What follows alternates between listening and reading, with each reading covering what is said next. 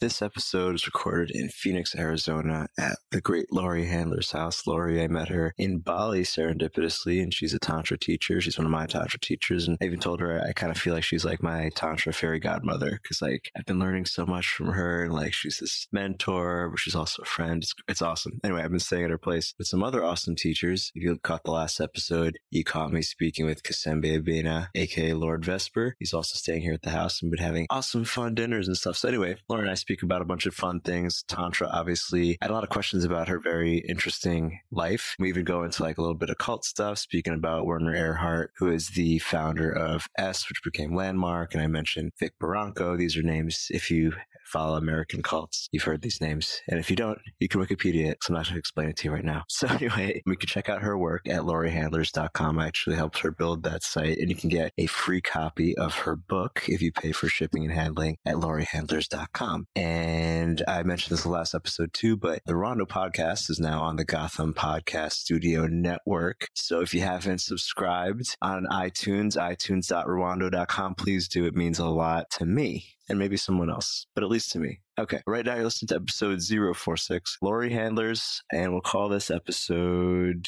Sex and Happiness. All right, goodbye. Enjoy, I mean. You're listening to the Rwando Podcast, Perpetual Orgasm, Infinite Play. Please subscribe on iTunes and enjoy the show.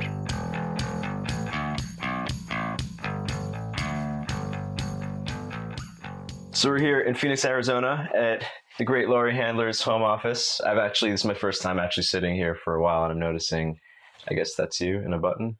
Yes, I used to be a city commissioner in Washington, D.C. Right. I was in politics.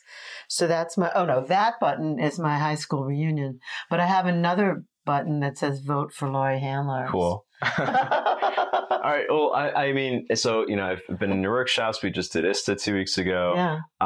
I've heard many anecdotes from you about your life. I'd love to get like a timeline. I don't know if this might take a while to go through everything. I'll try to, yeah. I can do it. Like I was born in Brooklyn, New York. Cool. What neighborhood? Flatbush. Oh, cool. I went to high school in Flatbush. You did? Yeah. I was supposed to go to Erasmus. But I went to Midwood. My mother went to that. My mother was afraid if I went to Erasmus that my big mouth and my telling the truth to people would get my head handed to me. So she decided it was safer to move to Long Island. Possibility. So we moved to Long Island when I was like 6 or something. Okay. And I grew up in Oceanside, New York, and on Fire Island. When I was 15 or so, I discovered Fire Island, and so I started to go there whenever someone could drive. Mm-hmm. Was that before it was like a big gay scene?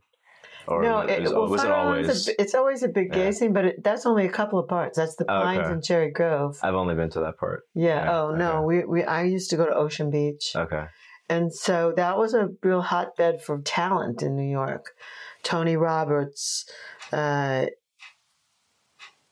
Martha Ray, Patty Duke, all these actors and actresses. Mm-hmm.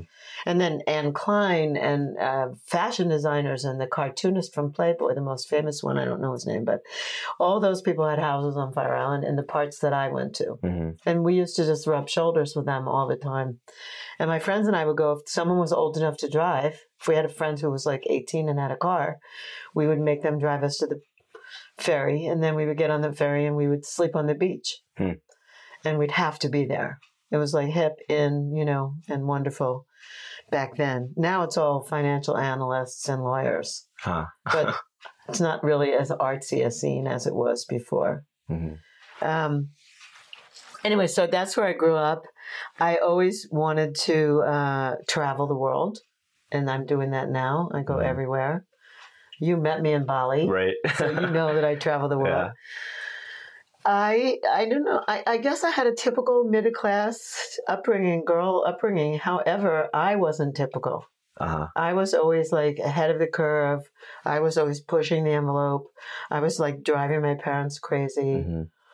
My grandmother told my mother when I was in 7th grade, she's going to be trouble when she's a teenager. You better keep a tight control on her.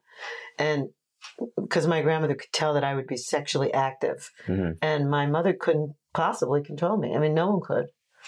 So I just had to find things out. So I'm the girl in high school who used to ask the boys used to stand by the cafeteria, and they would just be all the jocks, and they would be just standing there. And I would go up to them and I would say, "What's a blowjob?" How old are you? I was in high school. I was like 14, 15. So you knew what a blowjob was, right? No, whenever I heard a new term, I would go to the boys and ask them what it was, and then I would go to the girls' locker room, and I would tell them what I just learned.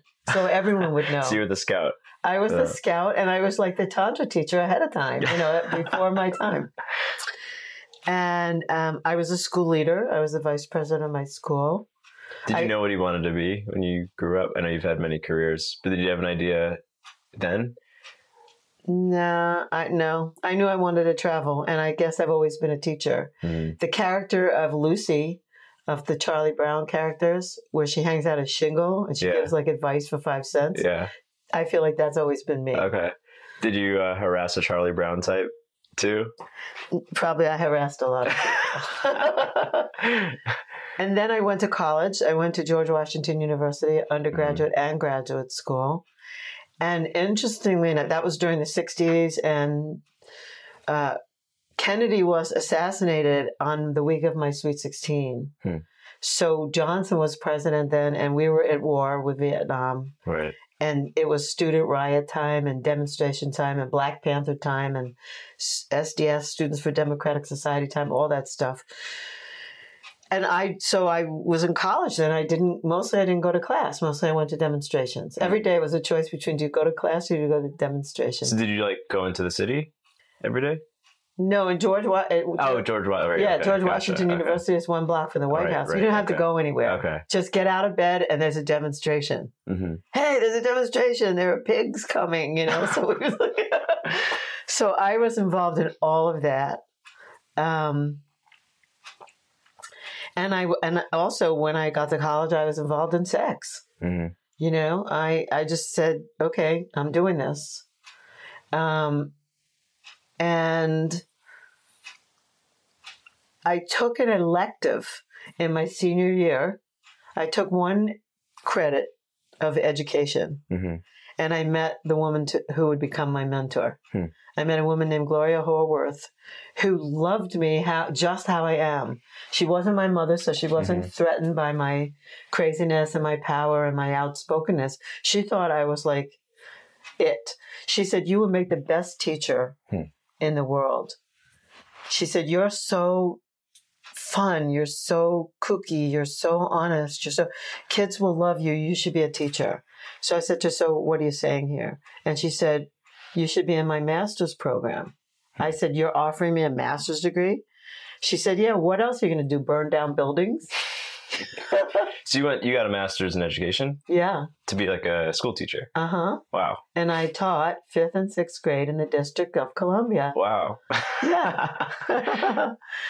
So that was my story. I mean, I always worked. My father wanted me to get the idea of making my own money from the time I was like 10. Mm-hmm. So I always had little jobs. And then I worked for him. I was his dental assistant, and I was a camp, counselor, and I was different things. But when I met Gloria Horworth, she said, "You will make a great teacher." And I applied to her program, and I got in, and I became a teacher. And it was really interesting. It was interesting to be a teacher in Washington, D.C., in a predominantly Black neighborhood of people. Most white people didn't feel safe going to this parts of town. And I was like loved and cherished and adored. Mm-hmm. I could go into this part of town or almost any part of town anytime, and there were always people watching for me. Mm-hmm. And taking care of me and whatever.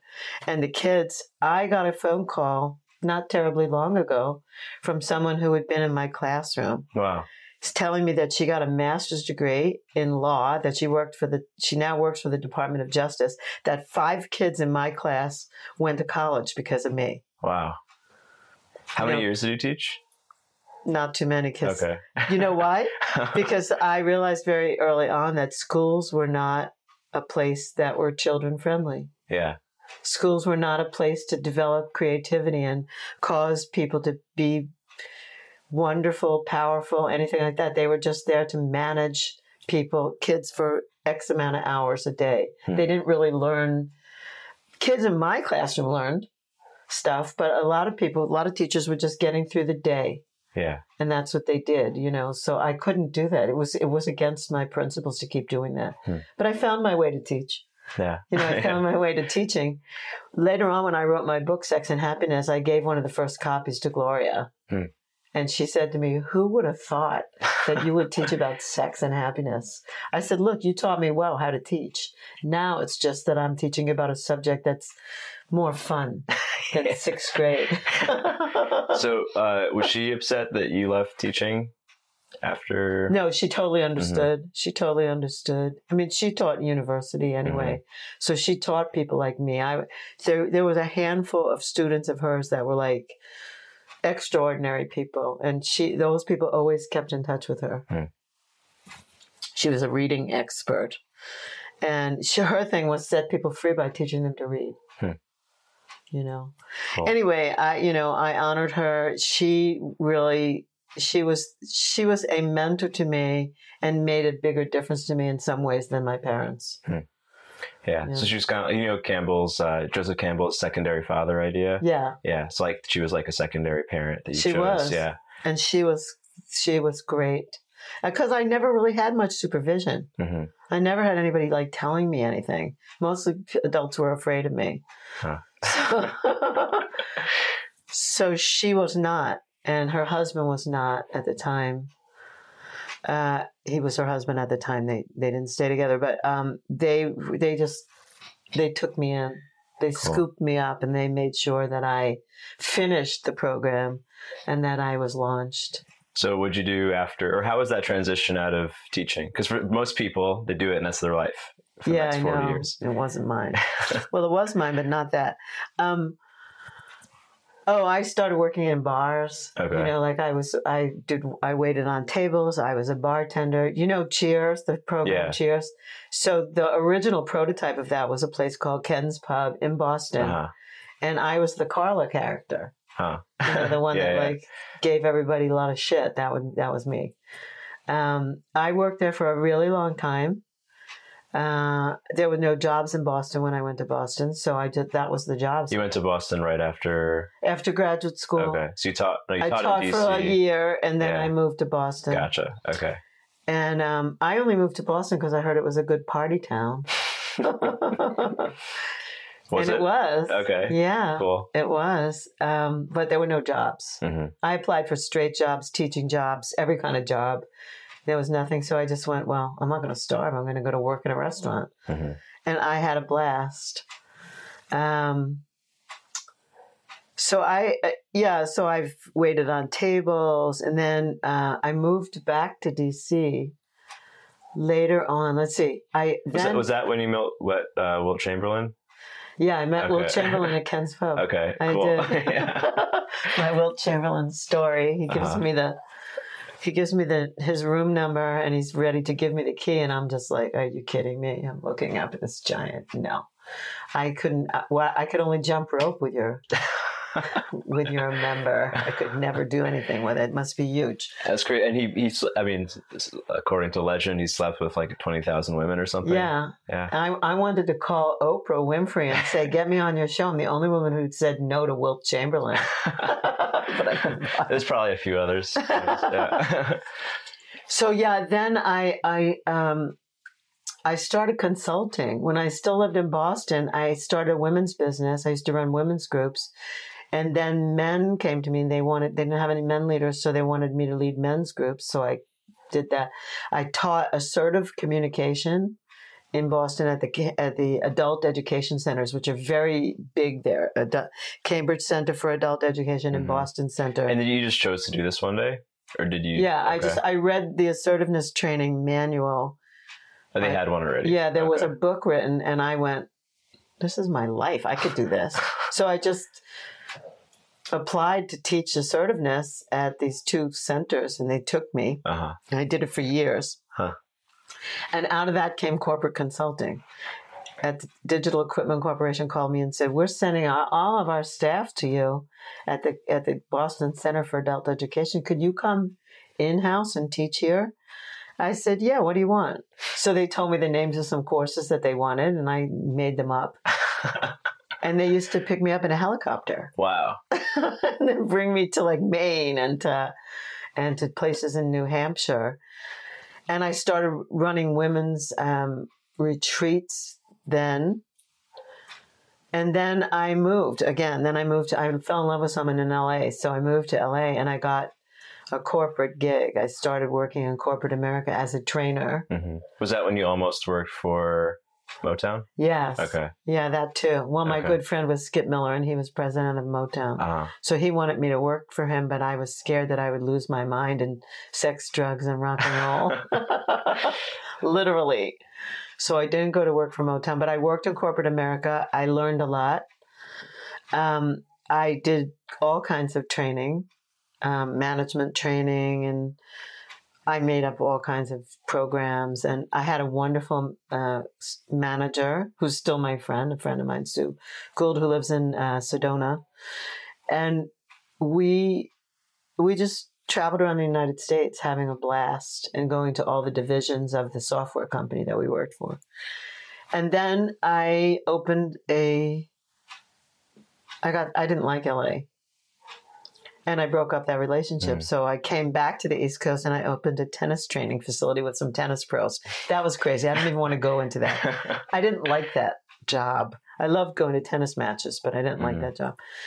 And then I started writing grants in Washington, D.C. I helped nonprofits get funding for anti-drug programs. That's when I became a commissioner in D.C. and I started working to save kids' lives.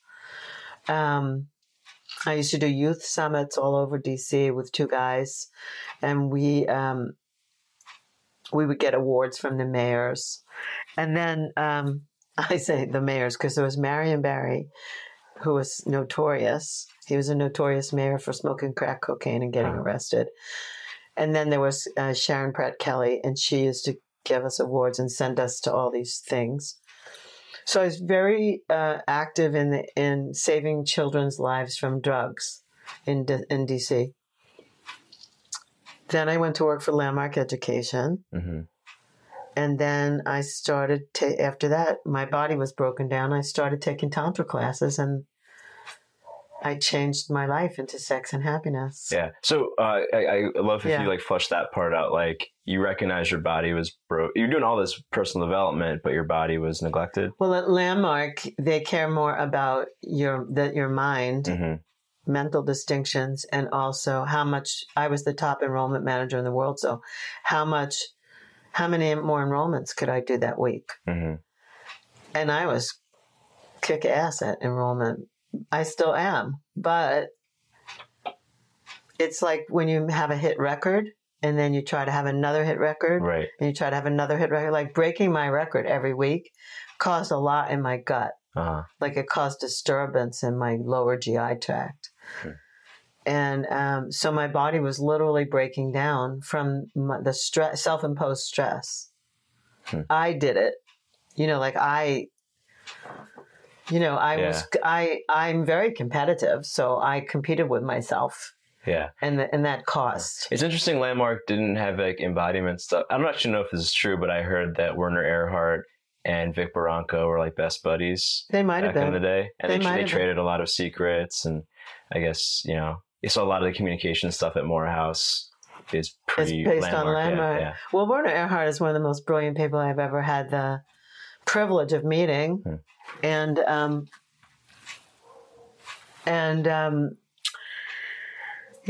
brilliant guy. And I have no lack of love for him, nor do I have any lack of love for Landmark. However, it really doesn't focus on your health and your body and your wellness. Even though there are programs there that they say they do, I couldn't find it. And it might be different if you're it's very different if you're a participant or if you're on staff. Mm-hmm.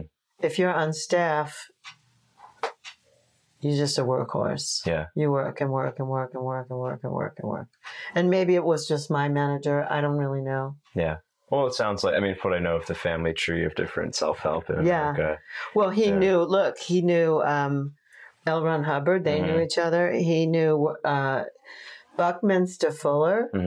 He knew Maharishi Mahesh. I mean, Werner Erhard brought all of these. He brought not the Dalai Lama, but his royal Karmapa, the 16th Karmapa. He brought the Karmapa to the United States so people could get a transmission from the second in command of Tibetan Buddhism. Werner was really well connected, and he tried to get people to see and experience all these things. He's a brilliant man, and he's still alive. He just and he's probably working again. Oh, yeah, I didn't know he was alive. Yeah, I just know he spent a while in jail, right? No. Oh, he didn't? Okay. They tried. Okay. He left the country. Oh, okay. They call it the crucifixion or the annihilation. There's a book called The Annihilation of Werner Erhard. It was like a strategic plot of people his daughters were on 60 Minutes, and they said things about him, and later they retracted the statements, but... Like incriminating things? Yeah. Huh. So you don't think, I mean, we don't know if you have to go on this tangent. But, I don't know. Do you know? I don't know. Okay. Here's what I do know. Love the guy. That's what I know. Changed my life. Learned so much. I say the same thing about Osho. You could have seen that thing on TV. Wild Wild Country. Wild Wild Country. That was only about them getting to Oregon. It wasn't anything about why they did it. Why would people act like that to protect this leader if he didn't have something? Like they didn't go into anything that they got from Osho. They just showed the craziness of Sheila and how. Yeah. My non-tantra friends don't get it. I tell them, like, Osho, the guy, is still one of the most respected people in like the tantra literature world. We still use his, exercises all the time, but like once people get one view of him, they can't. They can't get it. Yeah. Osho was brilliant. All that whole row, the whole top and next to the top row of books, some aren't even opened. Those are all books of Osho that I had shipped back from his ashram. Those books were actually on. Those were on the bookshelves of the store in Pune, India, at the Osho ashram. Yeah. Cool. So, oftentimes leaders are misunderstood, and then what people make of them is wrong. We can just talk about religion, but I don't want to really talk about that. Well, I mean, I think people want the leader to be perfect. I mean, he wasn't perfect, obviously. Neither is any guru leader. We're humans. We're all humans. I consider myself a leader. Some people really don't like me. Yeah. Some people think I'm their guru. I don't strive for that. I don't care. I feel like I'm who I am. Take it or leave it. And if you don't like it, go away. Run away fast. Don't try to destruct me. Don't try to take the air out of my tires when I'm sleeping. Like, if you don't like me, go away. Yeah, I think it's because people don't want to take responsibility for their own lives. So they seek a deity or a guru or religion to defer everything to. And that thing has to be perfect for them. Yeah. It's like this incomplete childhood thing where you want your mommy to be the most powerful woman. Yeah. Right. Anyway. They suck. All of them. And I do too. So so that's, so Landmark was a real pivotal point for me. I learned a lot there and I got a lot there. And then ultimately I stayed too long, or I didn't have boundaries. So I didn't have a boundary about saying no. I need to go to sleep now. Don't call me when I'm on the massage table to find out how all my introduction to the forum leaders did tonight. You can find out in the morning. I didn't know how to say no then. And then I learned. My body made me learn. So as soon as I left Landmark, 1996, I found Tantra. And when I found Tantra, I did a 180. Who was that? Who were the first teachers? My first teacher was Bodhi Avanasha. She wrote Jewel in the Lotus. I left her after a couple of years.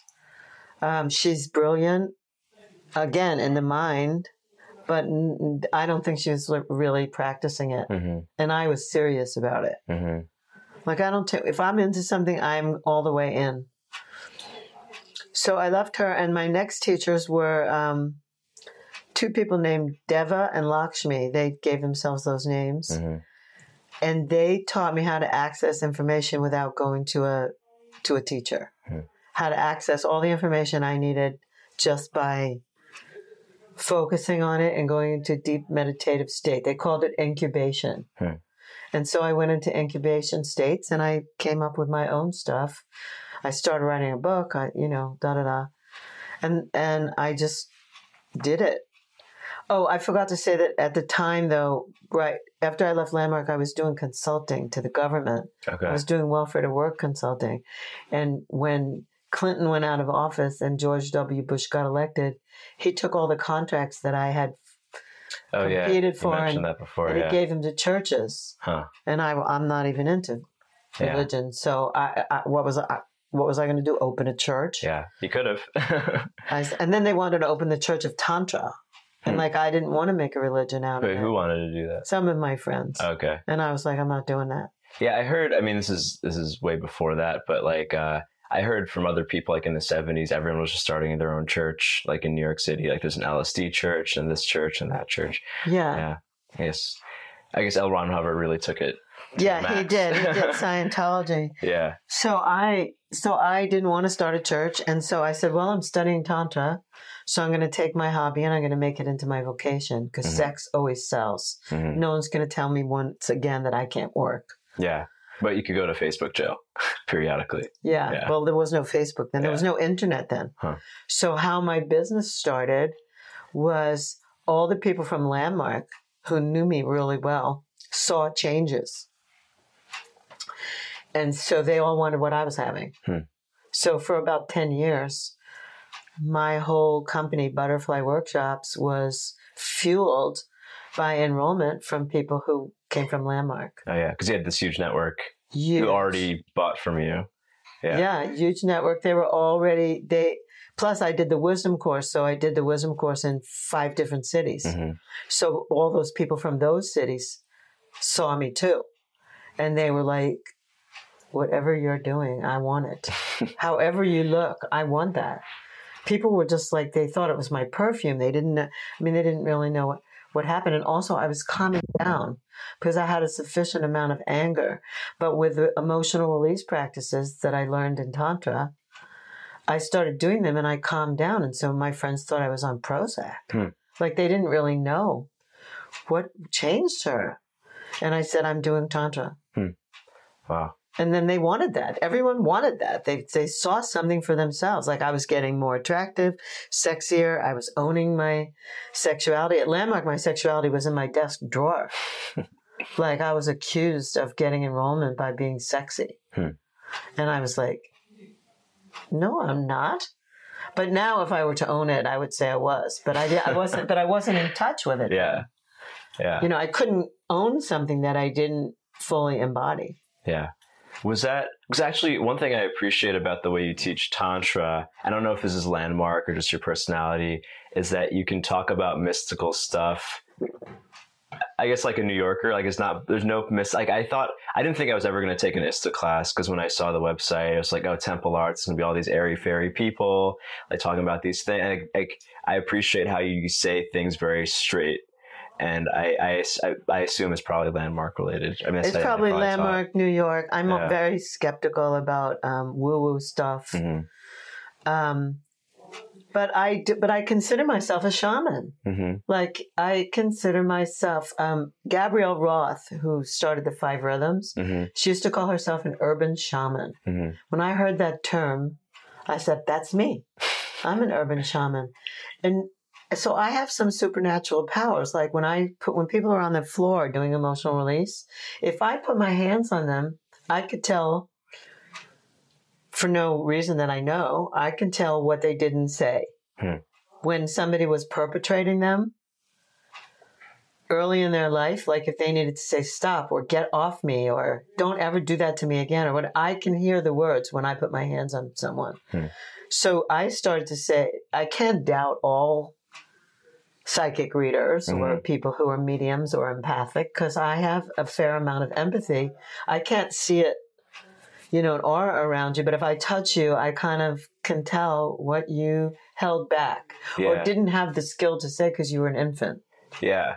Yeah, I appreciate, I mean, I wish there was a way to separate what seems supernatural, but like we were talking about, like high level empathy, probably everyone can develop that if they actually trained for it.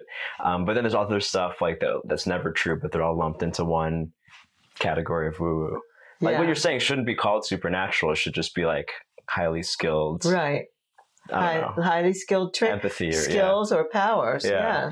So I'm glad that you said that. There are some more woo ISTA facilitators than me. Mm-hmm. And some of them are my best friends, and we just don't agree about the woo. Yeah. Yeah. I'm into ISTA now. Now that I've done it.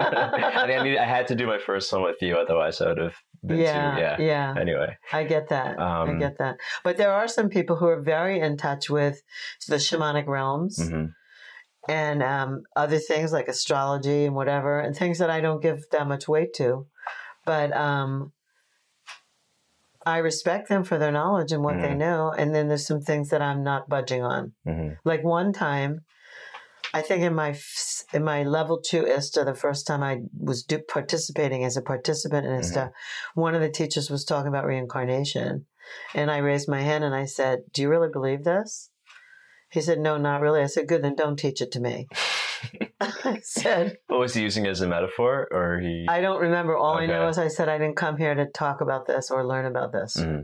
I came here to learn what this is. And I came here to meet myself. And I don't want to be taught some ideology and some religiosity of another culture that's not even yours and it isn't even mine. Like, I don't want that. Were you already an immortalist at this point? At that point? Yeah, I was. Okay. I was. Yeah. But I never quite, even when I used to talk about reincarnation, I never quite believed it. It was just like, it was the current in thing. Yeah. You know? Yeah. Well, it's just another thing. You can't prove it. It's not nice to think about, but like, whatever. It's a metaphor. Even like with past life regression, which I've had done and I've seen, it's like, whatever you're pulling up, it's not that you actually were burned at the stake last lifetime. It's like, maybe some repressed memory in this lifetime is showing up as that image. Or at least that's one.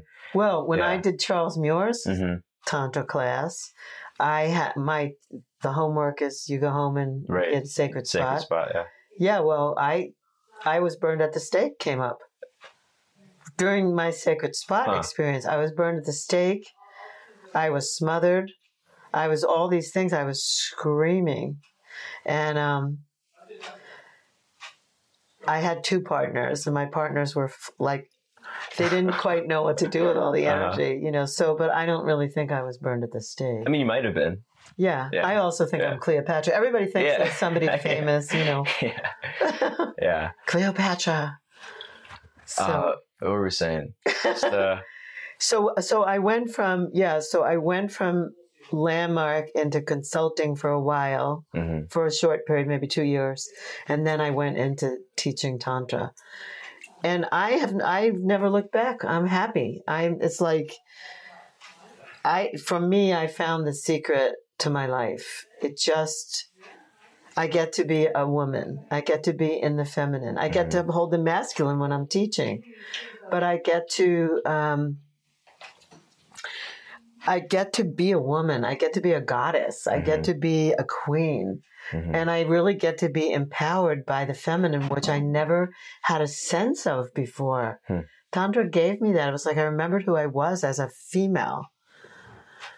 On the first day of my first Tantra class, it's like I had put it away at Landmark. And I just said, wow, I could be a goddess. I came home. I went to an advanced course in Mexico. And when I came home, that was where I had my first puja, where I had a life-altering experience. Like I had to go around the room, and the men had all built temples to the goddess. And then each man kissed my feet and kissed my belly.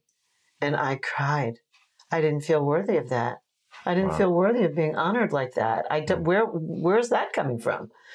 And when I got halfway around the circle of men, and I came to one that I knew from Washington, and I said to him, "This is like a dream. Like I've never imagined this happening to me in my life, that people would be kissing me this way." And they don't want anything. They're just kissing my feet and my belly, like they're honoring me in a way that I've never been honored. This is a dream. And he said to me, no, out there is the bad dream. This is the good dream. And your whole life can be this. And my eyes lit up and I went, this is going to be my dream.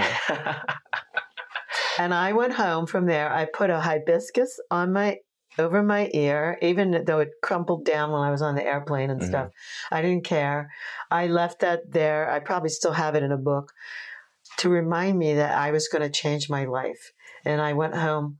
I created a temple space in my living room. I got rid of all my furniture. I changed the way I dress. Like I bought dresses and my body became a little rounder. My hair, now it's very short, but I let it like all grow out. And I just said, I'm going to live as a woman. I'm going to live in the feminine. This is who I am. And everything in my life changed. Everything. And it's still like that. Wow.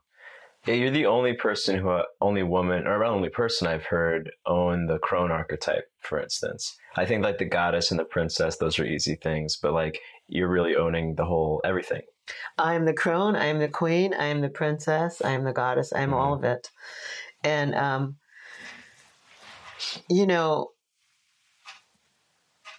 being a crone is like, I earned it.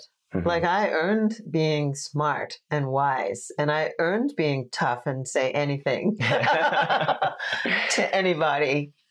And people take it now. And before, like when I was younger, I'm not any different than I was, when I was in my 20s or 30s. It's just that I don't get in trouble now for saying my truth.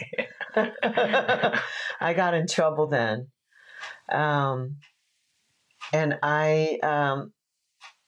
So I've earned it, I feel, and I own it. I own it all. It's like I can be here's what I got from ISTA. I mean, I know I'm jumping around a bit here, but and I said it in this past ISTA that you were in because Xavier was there.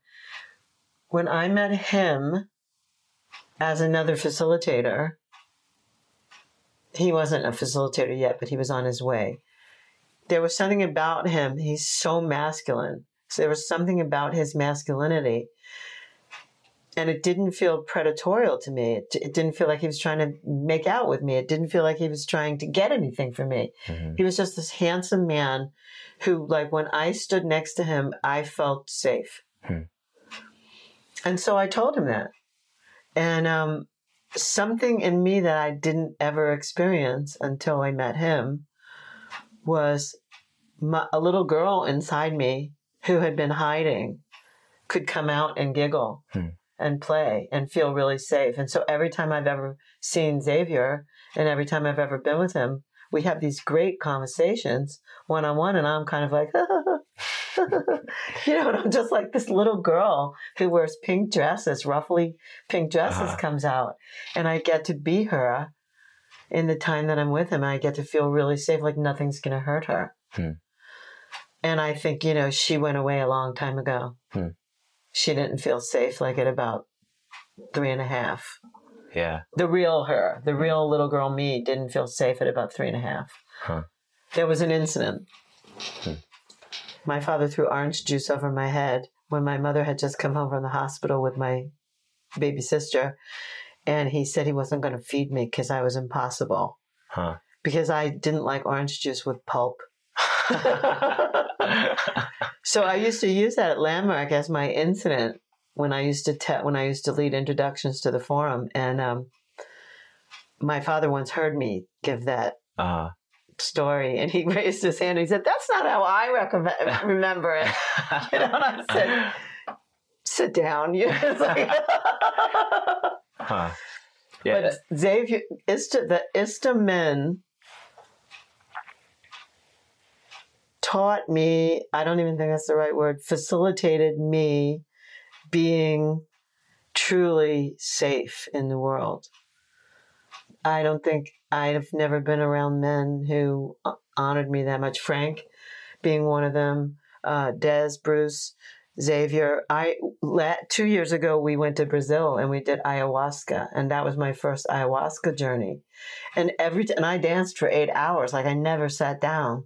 We were in this like hut thing with a fire in the middle and there was 40 of us. Mm-hmm. Every time I looked around, all the men that are important to me in that group, one eye of theirs was always on me, making sure I was okay. Where else would I have that experience? Yeah. I think it's important to note because like as far as like personal development, some of our archetypes need another person. Like a little girl can't just be a little girl by herself. No. Because she wouldn't, your psyche wouldn't let that come out. It's going to be safe. But in the presence of someone else, the complementary, I don't know if he was being a father in that moment or something like that. No, I think he was being like Lancelot, like a warrior of the heart. That's who I see Xavier as anyway. And so because of him, a group of them showed up in my life. Like I must have caused that because she needed to come out. Yeah. But, if I take full responsibility for my life, I caused it. Mm-hmm. And I caused his Lancelot or his warrior to come out. Because most women look at him and they want him. Yeah. They like go, oh, this guy's so handsome. Like, how can I go to bed with him? Yeah. And like, you heard him say, I'm not doing that. I'm going to be your friend first for life. Mm-hmm. And so I must have picked up on that or whatever. I saw him as a safe, gorgeous man. And I said, and as we hung out, like more and more of my bubbles came out, and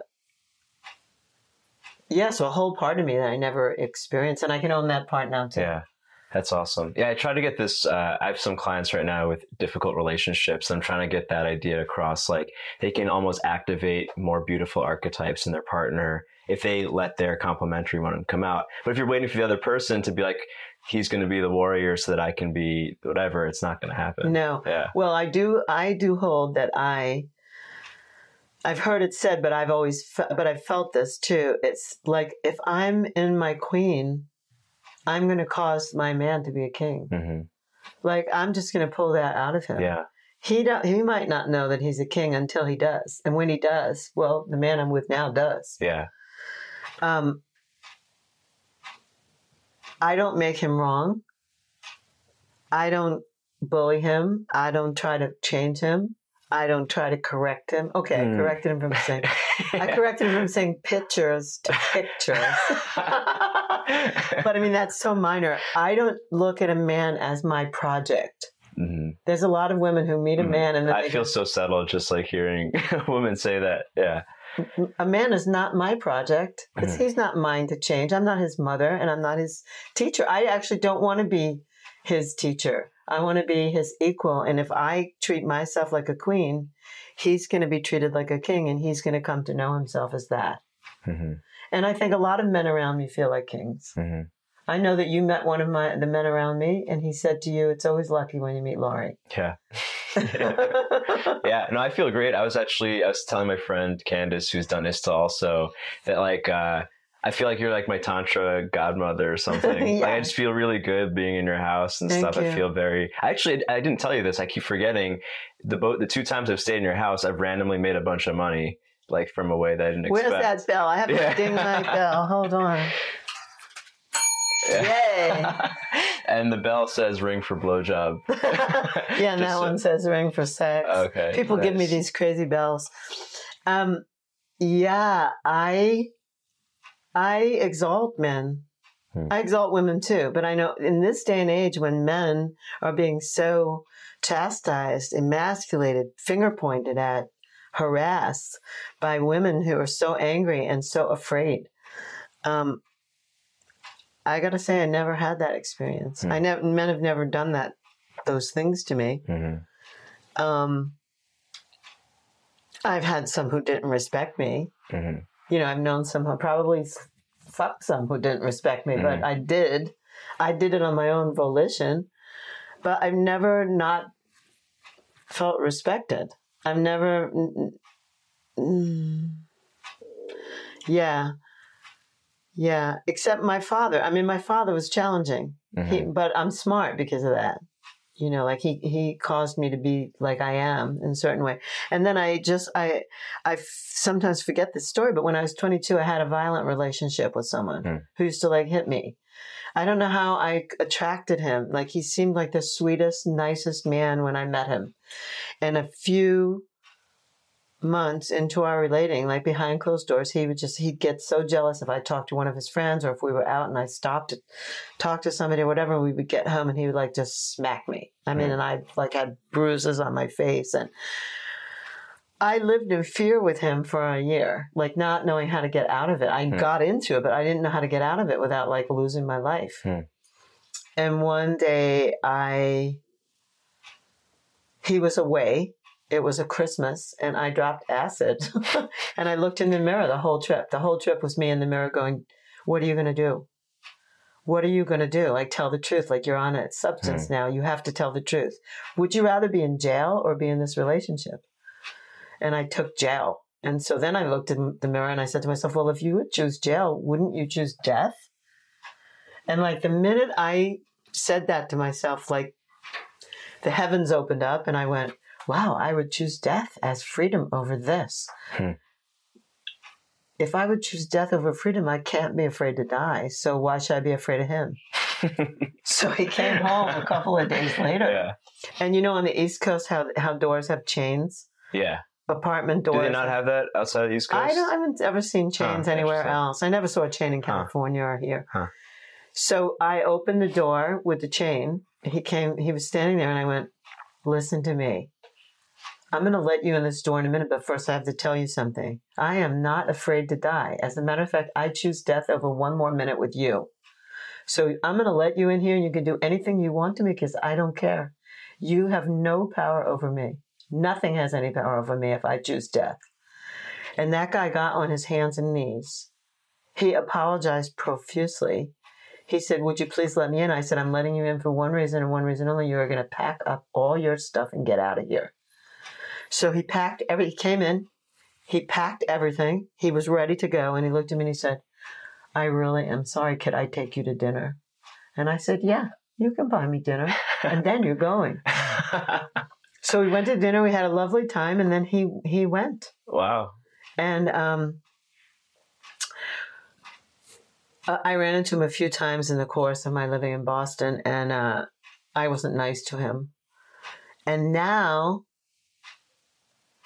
if I were to see him today, if he were still alive, I don't know if he still is, but if he were and I knew how to get in touch with him, I would thank him. Because the badass that you know, that's me, got born on that day. Wow. Like afraid of nothing.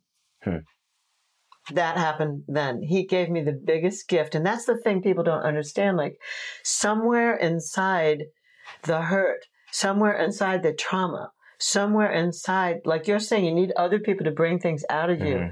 Sometimes it's not a great lesson, you think. Sometimes it's so traumatic and you were so violated and it was so horrible, which this was, by the way. But inside of it could be the biggest gift.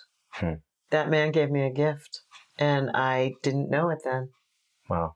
And I never doubted that he loved me. He loved me more than probably anyone ever loved me in a certain crazy way. But his jealousy and anger were out of control. Yeah. So, I mean, I know you've broadcasted a lot about Me Too. I don't even want to go on that. It's kind of, whatever. It's last year's. But with the archetypes thing, so he was maybe a sweet guy, but his violence came out. You were kind of in a victim mode.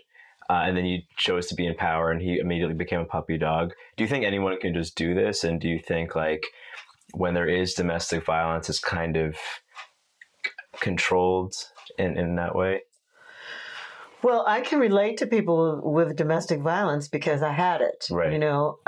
I think there's a hook. There are hooks that get played. Like I was like this open hippie girl. I used to like talk to winos on the street. I used to and probably I was flirting, probably my sexuality was rampant and I didn't know it. I mean, how do you discover this about yourself? You know, when the forum leader said that to me when I was on stage at Landmark, when I was becoming an introduction to the forum leader, and he said, you just seduced all these people by just saying hello and welcome. And I was like, no, I didn't.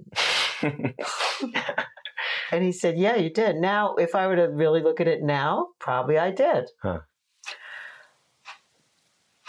Sexual energy is so suppressed, and the right way to navigate it and how to manage it and boundaries and consent and all the things we know about now, I didn't know that growing up. So I probably had this rampant sexual energy that was like flirting all the time and, you know, flitty and but I didn't know it. No one named it. I couldn't name it. So this guy probably saw it. This partner of mine probably saw it, probably was trying anything to get me to have boundaries. And I was just, no, I'm going to talk to winos in the street. I'm going to try to help people. I'm going to talk to your friends. I'm going to, you know, and he was like, oh yeah? Bam. You know? And I couldn't get it. I couldn't understand it. Some of my lessons have come very hard, you know. I couldn't get it. And so, yeah, I think I don't know why I caused that, but there was some step up that I needed. And I feel I take responsibility for it. And I feel like, yeah, there are things that people need to play out. And sometimes, like the sex was great. We had makeup sex all the time. Like he always felt remorse. So he would like take my head and hold my head and not understand why he did that. And I could get that. And then he would like paint me a masterpiece. Or he would, you know, he was like, you know, this crazy artist. He was like Van Gogh. He would paint me a masterpiece, or we were doing tie-dye then, so he would make me like 3 items of stunning clothing just for me. And I'd be like, I like this, but I don't like that. How do I stop that? How do I get him to stop that? I don't know. I didn't know how. And then acid helped you. Acid helped me clarify. Yeah, it's so all right. We're almost on an hour, but let's talk about your book and your upcoming book. Okay. So Sex and Happiness is a book that I wrote in 2000, but I published in 2006. Tantric Laws of Intimacy. It's a great guide for navigating relationships with self and with another. It's good. It's got boundaries in it. It's got anger in it. It's got all the topics that have been major influences in my life. It has emotional release. It talks about, I tell women in the book, which is not politically correct, and I say it in the book that you're not going to like this, but please yourself. Don't try and find a man to please you. They don't know how to do it. It's like pulling a rabbit out of a hat. Like they have no idea how to please you unless you know how to please you. So that you can articulate, this would please me. He's just guessing.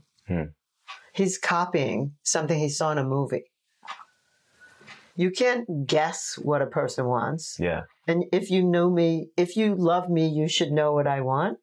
Fuck that.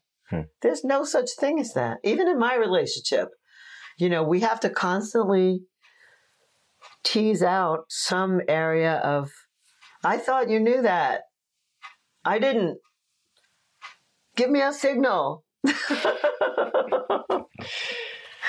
So my book, Sex and Happiness, is about that. It's about taking all the subtleties out of relating and making some concrete assumptions and following the laws so that you can actually get to making love in the unknown. That's the goal of the book. Make love in the unknown. Make love to life in the unknown. And it's available. Oh, good. Yeah, it's going to be available. It's available now on my website, but we're launching, you and I are launching lauriehandlers.com. Yeah, it's all redone. And they can get Sex and Happiness for free if they just cover shipping. Right. So actually I haven't read it yet. I need to. Oh, it's great. Well, did you see Yedidia's I saw the testimonial. Yeah. It was very good. It's right, he holds up the book. I mean, honestly, that's what sold. I was like, I need to read it. Like, if this guy loves it so much. He loves it. Yeah. He says my book is his Bible of relating. And I didn't solicit that from him. Mm-hmm. He actually wrote me that as soon as he started reading the book. He said to me, I'm mesmerized. I can't put the book down. And also, it's written like we're talking. Mm-hmm. So you think you're in the room with me while you're reading my book. So that's one. So you can get it by going to lauriehandlers.com on April Fool's Day or thereafter. Yeah. This podcast will probably come out the week before. Okay. So around that. Great. Yeah. So lauriehandlers.com. Now, I'm writing another book called The Magic and the Mastery of Sex and Happiness Over 60. So so a lot of people think that when they're 50, they're, nothing's going to be happening in their life anymore. They're going to look old and decrepit and their sex is going to go away. Or some of them are wishing that their sex would go away because it's so boring. So I wrote this book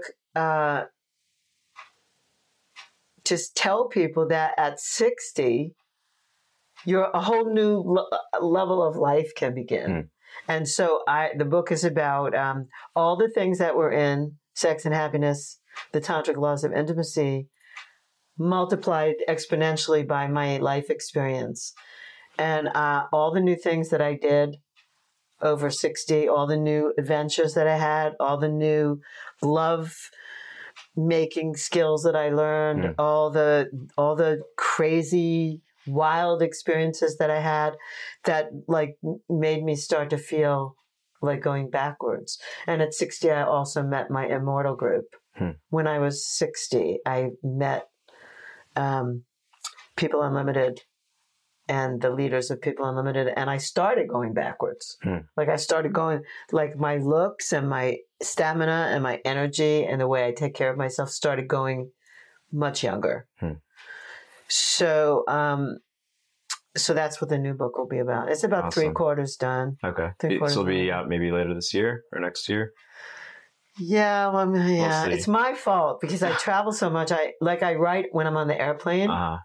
And my co-writer keeps saying to me, keeps sending me a million questions and saying, could you just answer these? Could you just answer these? And I'm like, yeah, the next time I get on a plane.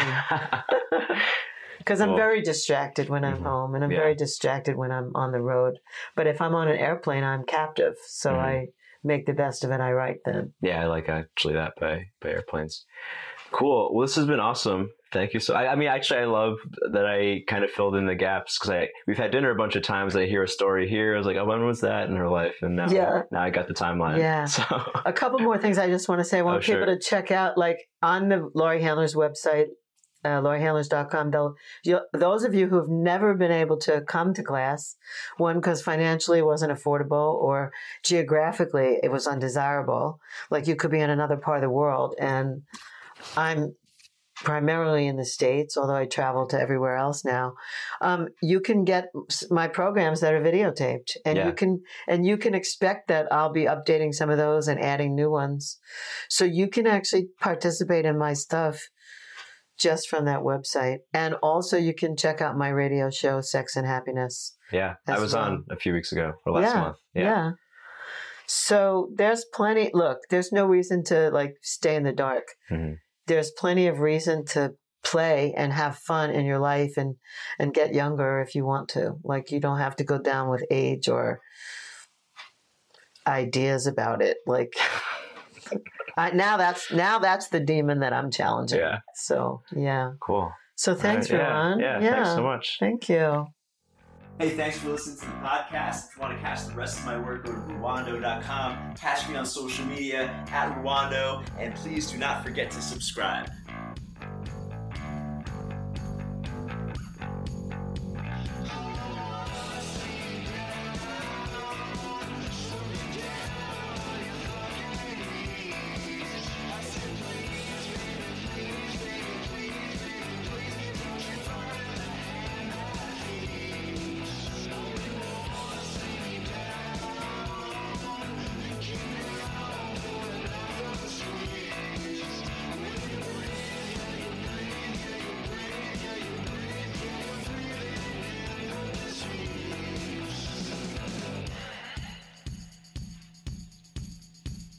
true.